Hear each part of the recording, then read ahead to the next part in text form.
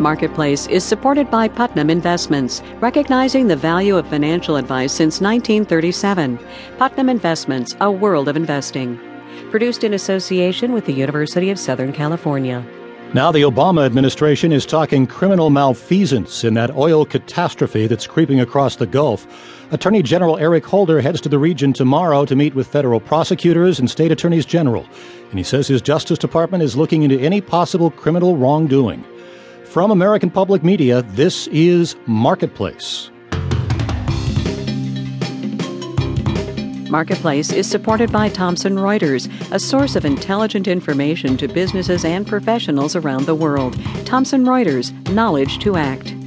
Sustainability coverage is supported in part by the Candida Fund, furthering values that contribute to a healthy planet. From the Frank Stanton Studios in Los Angeles, I'm Bob Moon in for Kai Ryssdal. Here's hoping you're enjoying a much-deserved holiday respite as we pay tribute on this Memorial Day 2010. Sorry to say there's been no break at all from that relentless gusher in the Gulf. Over the weekend, the last best hope to cap BP's runaway well was declared a failure.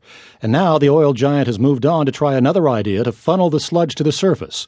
But that approach won't do any more than contain the mess. And it's now looking like the flow won't actually be stopped until August, at the earliest, when 2 relief wells are supposed to be finished. That dire news has people who make their living from the Gulf rethinking their plans for surviving the spill. Marketplace's Nancy Marshall-Genzer reports. Susan Groh is a Louisiana fishing guide. On a good day, she can make $1,000, but now our fishing business is completely zero. Groh says all of her tours this summer have been canceled. I still have a couple of trips on the books for October. The guys are just hanging on. Groh is hanging on too, living off of her savings. And just in case those guys booked for October cancel, she's looking for a job, waitressing maybe.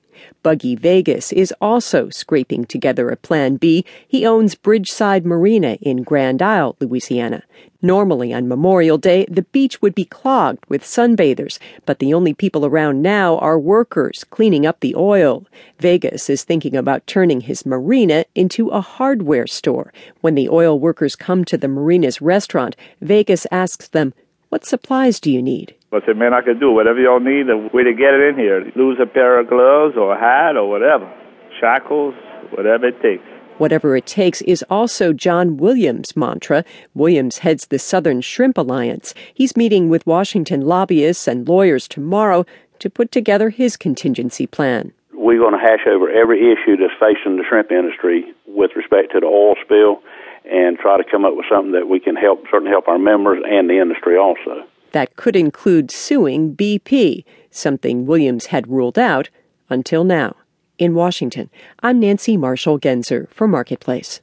185 nations are represented in Bonn, Germany, at the biggest talks on climate change since last December's ill-fated United Nations summit in Copenhagen. For the next 12 days, negotiators will try to set the groundwork for yet another meeting later this year in Mexico, where they hope to reach a binding pact to fight global warming. Kyle James reports from Berlin. The delegates gathering today in Germany aren't really expecting great things, says Wendell Trio of the environmental group Greenpeace. The mood is still very cautious. I think a lot of countries are still recovering from what happened in Copenhagen. There, the high-profile global summit meant to save the planet ended in bickering and without a legally binding accord. This time, delegates are working on smaller climate initiatives instead of trying for a big, overarching deal all in one go. Even then, it won't be easy, says Carlos Busquets of the Environment Division of the International Chamber of Commerce. There's a big rift in Bonn between the rich developed nations and the poorer developing ones. How do you make that balance for these economies that need to grow to lift their populations out of poverty, with at the same time the acute need to reduce greenhouse gas emissions? In Copenhagen, developed nations pledged $30 billion over 3 years to help poorer nations reduce emissions and adapt to a changing climate. Greenpeace's Wendell Trio says